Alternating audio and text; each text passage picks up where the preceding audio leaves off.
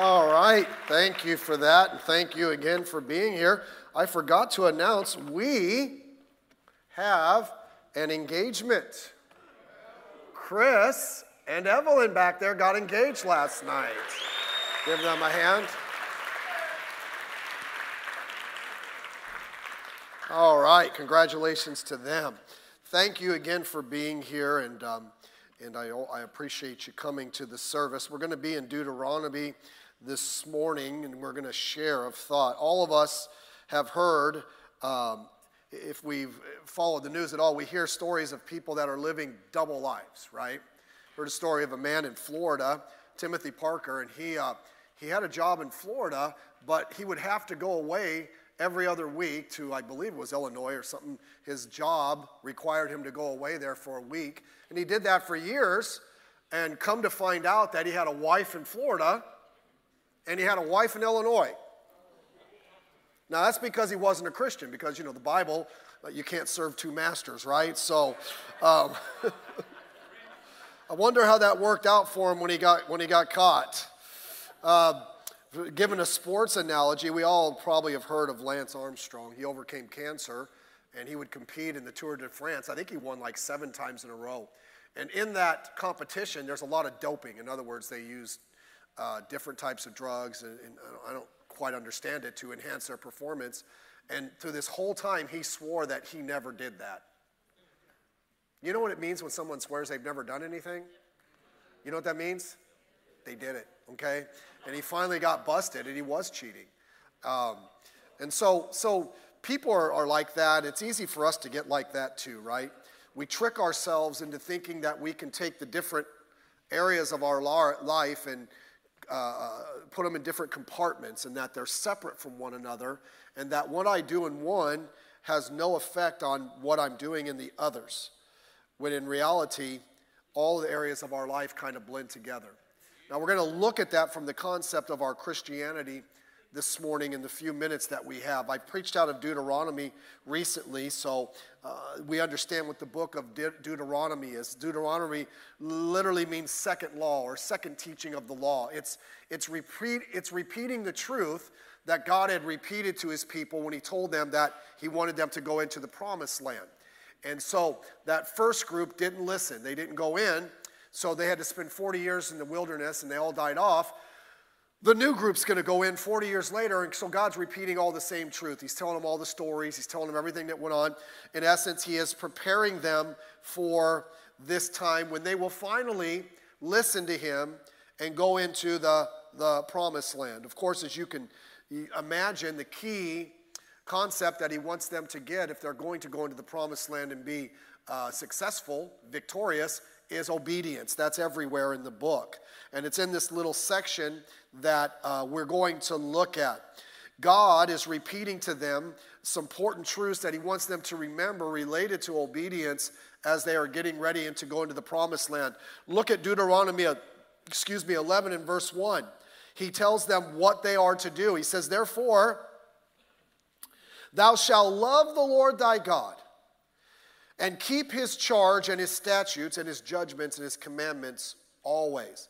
Of course, that's the key thing they would have to understand, that obedience. Obedience is important, and obedience is tied in to their success in getting in the land, being victorious in the land, and maintaining their life in the land. When we think about receiving God's blessings, we need to understand what activates God's blessings in our life. It's obedience. Okay? It's not like these guys, these false teachers on television that tell you it's faith by you sending money to them. And that activates God's blessings. No, God's blessings are activated when we live in complete obedience to him. Then he says in verse 7, he tells them what they have to remember. He says in verse 7, "But your eyes have seen all the great acts which the Lord did. Therefore shall you keep all the commandments which I command you this day, that you may be strong, go in and possess the land whither you go to possess." So God's trying to get them to remember. There was a small group, those under 18, that they could remember some of those miracles. There was a big group that was born, and they weren't there. But there was a good group that was there. They were kind of the older group, and they're going to be the leaders, and they're going to be bringing the people in. He goes, "Hey, remember what you saw. Remember what I did." Of course, the principle there for many of us is once we start to forget what God has done in our lives, we start to move on from God in our lives. And it's so easy for us to be so, not critical is not the word, but we look at what's going on around us and we want more and we forget, hey, God's been pretty good to us. We heard that on Thursday, if I'm not mistaken. Verse 10, he tells them what they could receive. For the land, whither thou goest to possess it, is not as the land of Egypt, from whence ye came out, where thou sowest thy seed and waterest with thy foot as a garden of herbs. But the land, whither you go to possess, it's a land of hills and valleys, and drinketh water of the rain of heaven, a land which the Lord thy God careth for. Isn't that amazing? The eyes of the Lord thy God are always upon it, from the beginning of the year even unto the good of the year. God said, look, the land you're going to, it's a great place. It's got great crops. It's got everything about it is good. And just so you know, my eyes are always upon it. I'm always there, and I'm going to take care of it for you. Everything that God does is good. Okay? We need to understand that. And the goodness God wants to give us, we just don't understand how much he wants us to have it. And we're missing out on it sometimes. God is good. Never forget that. Verse 16, he tells them that they have to choose. Take heed to yourselves, that your heart be not deceived, and turn aside and serve other gods and worship them. Everything is a choice in the Christian life. And God's trying to help them remember, hey, you need to choose. The reason their fathers and their grandfathers didn't make it into the land, you know why? They didn't choose to go in. They chose to listen to some people that were negative, and they chose to stay, and they missed out. Amazes me how many Christians are content with missing out. I don't want to miss out on what God has. I want every single bit of it. What is the point? If you'll notice in the scripture, particularly as God is talking to them, and really you see it throughout the Bible, there are two aspects of our life, okay? For them, what God was telling them to do and what they needed to do to strengthen and maintain their relationship with them, God's talking about their spiritual life. God had a relationship in mind to have with them. God had a certain way of living for the Lord that he wanted for them. We know that too, and we say, well, that's the spiritual part of our life. But what about the other part? The results that will occur based on how we act in life, how we live. That's our practical living. See, we have this spiritual life, this life where we come to church and we have our Bibles and we have that. There's also this practical aspect of life, how you live tomorrow. You're at church this morning, you won't be at church tomorrow, you're probably going to be at work. They're not going to be singing Christian songs at work. They probably won't have an offering at work. Okay? And so it's a different, but you're still going to live in this world when you come home and all these different things. And that's how you live on an everyday basis. We all have those two lives. But here's the thing. The spiritual and the practical are interconnected. The fact of the matter is those two are one. See, we don't have secular and sacred parts of our lives that are separated from the rest of our lives. That's not like that. When you're a Christian 24/7. I look around here, we have all kinds of different ethnic groups. Your ethnic makeup is who you are 24 hours a day. You can't change it. Just like you can't change your gender. First of all, our spiritual life determines our practical living. Right? Look, it just makes sense that if we are being with God, it is going to change the way we live our everyday life. We cannot walk with God without it making a difference in who we are. When those two things are in harmony, this is what I want you to get. There's a lot of stuff I'll say, but you need to understand, when the two are in harmony, life is just so much better. Without them, it's hard. I understand that. Life, there's a lot of stuff we have to deal with. I understand that. You're married. I don't mean deal with, but you know your marriage will go better the closer you are to God. That's just how it works. Look, two people living together. Say, Pastor, is your marriage heaven on earth? It is. But sometimes it seems a little south. Just kidding. We're normal. And listen, anybody would have problems in that relationship if they're not with God. When you're with God, things are just so much better. Think about all the relationships in your life. Things are better. Think about your career. Think about how you handle your emotions. And everything that's going on around us, man, it can be pretty easy to get into turmoil. But with the Lord, things are just so much better. The routines of your life. We all have things we got to take care of, and I get it. And it can be mundane, and it can be tedious, and it can just be overwhelming sometimes. But you know, when our spiritual life is lined up, it's better. What purpose in your life do you have? I'm just trying to get through the week and get to the job and get the paycheck and pay the bills and maybe have a few minutes to myself. And the next week we just start over and we start over. That's why everybody hates Mondays, right? You know why Monday Night Football originally was put on and it was so successful? They wanted something on Monday night because that was the worst night of the week for people. That was the principle behind it. Let's give them something to do. Watch football. Now, the way my team plays, that's not encouraging. It's actually discouraging. And I know if you're a Raider fan, you're with me. But purpose in life is because but when your purpose is wrapped up in God, everything else is just a part of it. How does that help determine the practical? Let me just share a few thoughts. It empowers our practical living. Look at verse 8. He says, therefore shall you keep all the commandments which I command thee this day. Why? That ye may be strong. Do you understand that? He didn't say, hey, pony up, cowboy. You got some fights coming. You better get out there and practice and be in physical shape and get the army together. And I'm sure that's important. He said, if you're going to be strong, it's related to your obedience to me. Okay? And they were fighting some physical battles, but God equated it. We understand Joshua. In Joshua chapter 1, he tells Joshua, be strong, courageous, that thou mayest observe to do according to all the law. And then he tells him in verse 8, the book of the law shall not depart out of thy mouth. Why? In verse 7 he says, that thou mayest prosper whithersoever thou goest. And in verse 8 he says, for then shalt thou make thy way prosperous, and then shalt thou have good success. And then in verse 9 he says, be strong. He tied their strength and he tied their power to their spiritual life. Think about that. If they won that battle, it's not because they were the best formed soldiers, although they should be. It wasn't because they had the best weapons or they were the strongest physically. It was because they walked with God. It's because they knew God's law and they were committed to obeying it. And God said, if you're going to do that, I'll make sure you win those battles. That gives us power. Could it be the reason that we struggle to have the strength to follow God is because we have no spirituality whatsoever? Two are interconnected. By the way, I love the verse in Isaiah. He says, but they that wait upon the Lord shall renew their strength.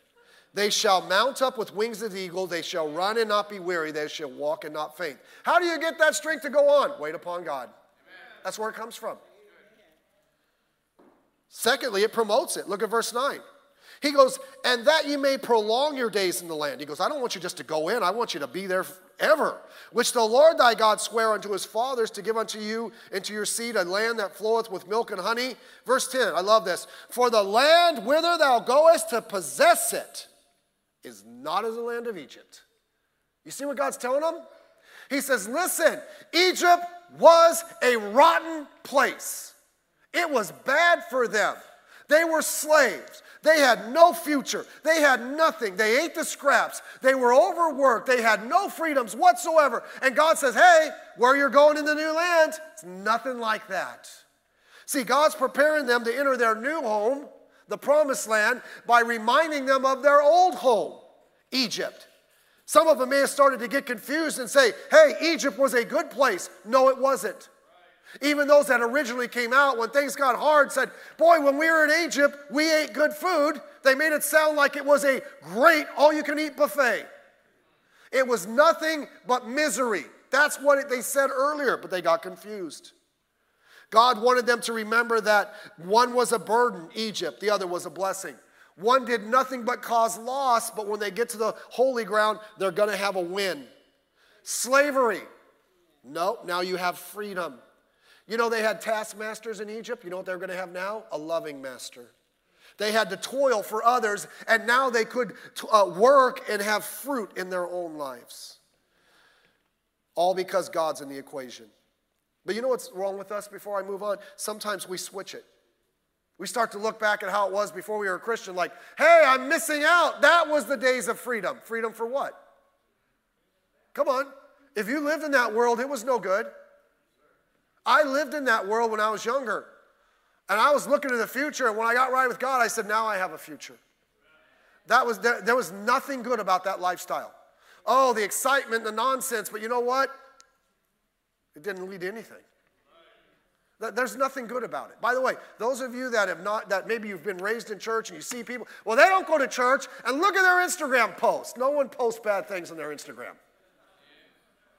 Hey, this was the best meal ever. Well, what about the one you ate yesterday? Right? Look, I told you, we go on vacation. Oh, we all take a picture. We're on the coast of Oregon. We don't take pictures in the car ride because those aren't going very well. Hey, be quiet. Sit up. Quit fighting with each other. Okay? You know, when we take you see I'll just tell you, Christmas picture. Oh, what a wonderful family. You're all smiling. Like 1 second before he clicks. I'm smiling. I'm like, hey, look up there, Jason. Hey, pay attention. You got 30 people, man. One person looks sideways. Got to do it all over again. I'm like threatening them within an inch of my life. Okay, ready? Smile. Moving on. My wife's laughing. She knows it's the absolute truth. We walk away from that Christmas picture. We don't talk to each other for a week. Okay. But we remember the good things. Most of it, almost all of it was bad. And the only part you thought was good was bad. So it's easy. And then he prospers it. Look at verse 13. He says, and it shall come to pass if you shall hearken diligently unto my commandments, which I command you to love the Lord thy God, serve him with all your heart, that I will give you the rain of the land. Verse 13, and I will send. Listen, how everything went in that land, from their crops. Do you understand that? No, I got all these John Deere equipment. You know, everything's going to be good. I got the top irrigation system. God said, no. If you don't serve me, you ain't got no irrigation system. Everything was related to God. I wish we understood that in our life. If we do not connect everything that's going on in our life to God, it's not going to go well. Psalm chapter 1 says the same thing. It says that if we are delight in the law of the Lord, he'll prosper us in anything. We think, well, I'll be rich. No, he'll prosper you in all areas of your life. Quit thinking of prosperity as money. It's not always money.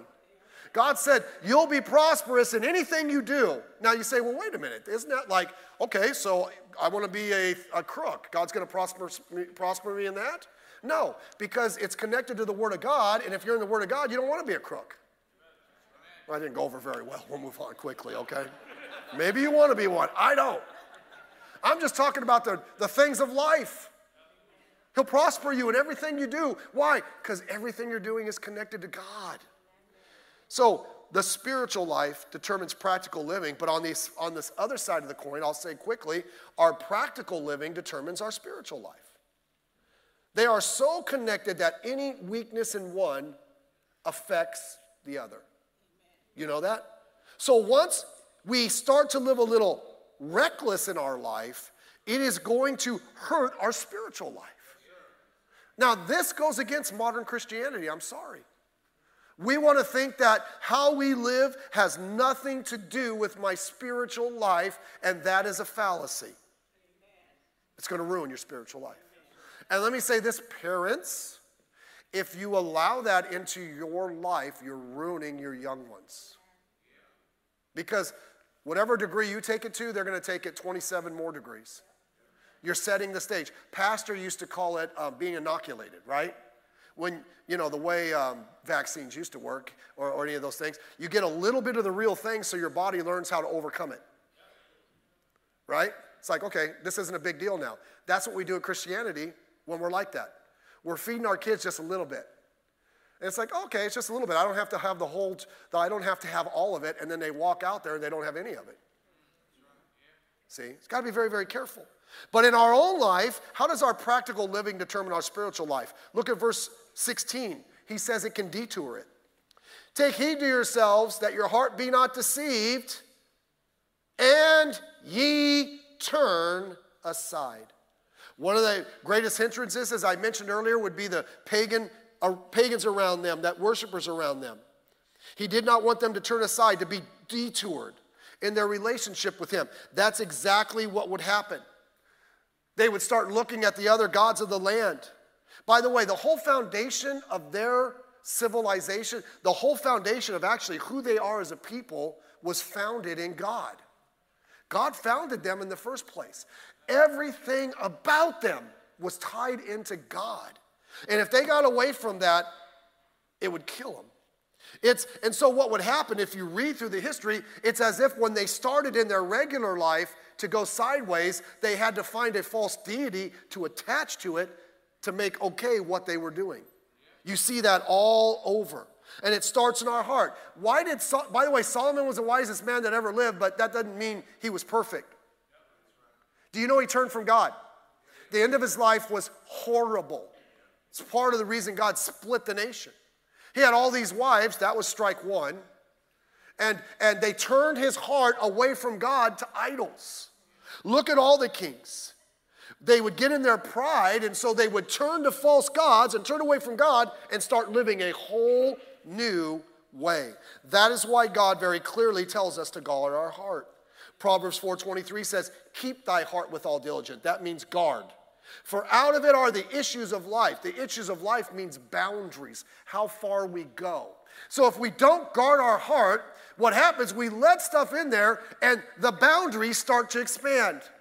By the way, we all need boundaries. And our boundaries are the principles of God's word. Right? I mean, it's like you put up a fence. The farther that fence goes, the more you're letting in. And so we start changing those boundaries and we let others in. Things that God doesn't want. And it starts to destroy us. It detours us, first of all, through our heart. Then it destroys us. Look what he says in verse 17. And then the Lord's wrath be kindled against you. I don't know about you. I don't want that. And he shut up heaven that there be no rain. And that the land yield not her fruit, and lest you perish quickly from off the good land which the Lord giveth you. He said, man, you're going to be in there. Things are going well. But if you get away from me, it's going to stop. The land will no longer be fruitful. The relationships will no longer be right. Look, every time, read it. Every time they lost a war from King Solomon and Rehoboam all the way through to King Zedekiah, the last one in Judah, every time they lost a battle, it wasn't because they weren't the best fighters, although they didn't have to be. It's because they forsook God. And God said, I'm out on this one. You're on your own. And you are not going to win. By the way, you'll look at some of the battles when some of the good kings came in after a bad king, and they were vastly outnumbered, and they didn't have the weaponry to beat them, and God said, hang tight, I got this. Because the king was trying to do the right thing. It'll destroy you. There's only one person, and I've said this over and over, that determines your level of spirituality and your closeness to the closest to your relationship to God, and it's you. Only you can do that. You can either have it be prosperous by spending time with God, or you can destroy it. Don't blame others, please. Don't blame churches. Don't blame circumstances. It's our choices. I always say this. You can look, if here's a scale of how close you are to God, 1 to 100, whatever you fall on that scale, you're there because that's where you've chosen to be. Then lastly, it just deadens it. Look at verse 26. He goes, behold, I set before you a blessing and a curse. A blessing if you obey the commandments of the Lord your God, which I command you this day, and a curse if you obey not the commandments of the Lord your God, but turn aside out of the way which I command you this day, to go after other gods that you have not known.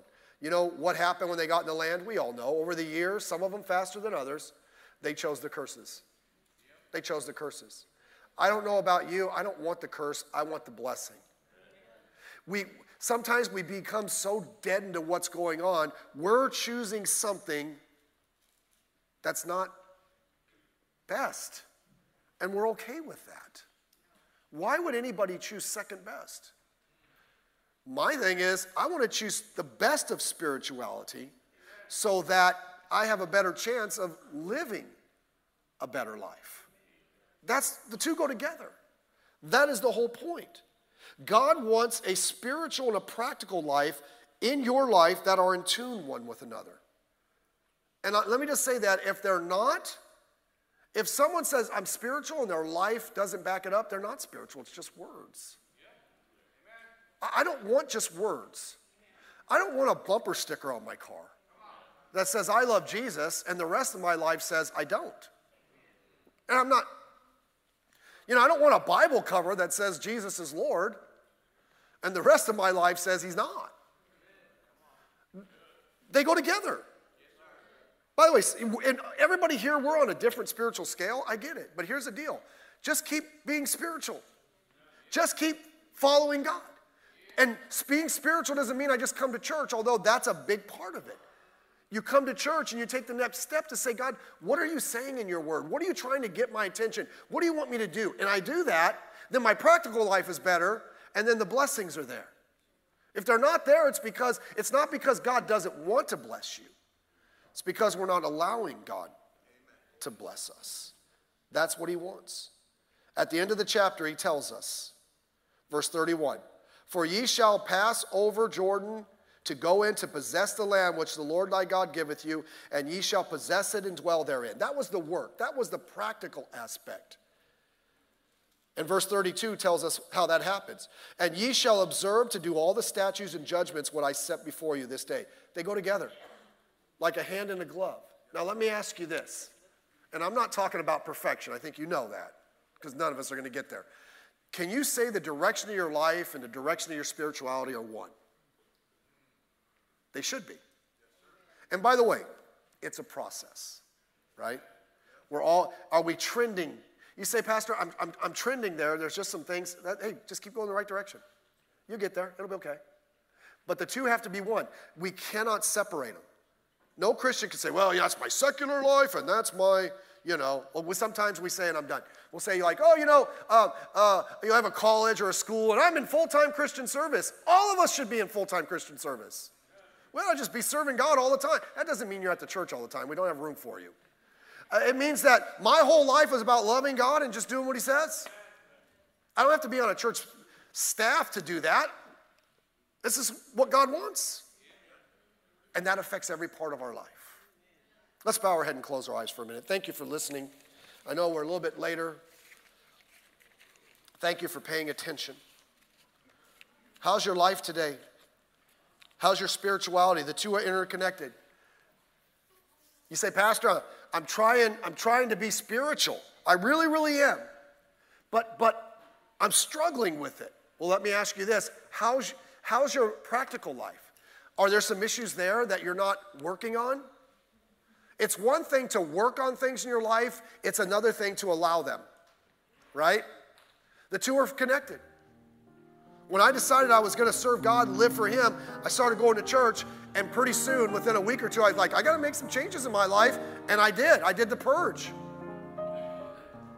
I didn't want to just be reading my Bible, which I was. I didn't want to just be going to church, which I was. I didn't want to just spend time with God, which I was. There's some things I had to do, and it really, really helped me in this spiritual area. The spiritual area helped me in that area. Say, Pastor, I'm struggling in my practical life. I want to do light. Well, how's your spiritual life? They both go together. They both go together. Now, let me say this before we open the invitation. You can't live a Christian life if you're not a Christian. You can't be spiritual unless you're a Christian. That's first step. Becoming one of God's children. Being born into his family. How does that happen? Let me ask you this question. If you were to die today, are you 100% for sure that you would go to heaven, or do you have any doubt? If you're here this morning, you would say, Pastor, that's me.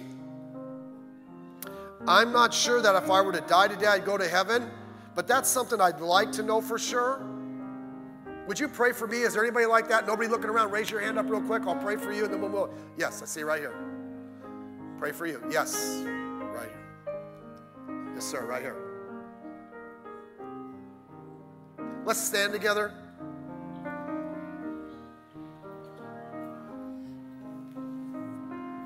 Altar's open. If God spoke to you about anything, why don't you come? Let's experience the full blessing of God.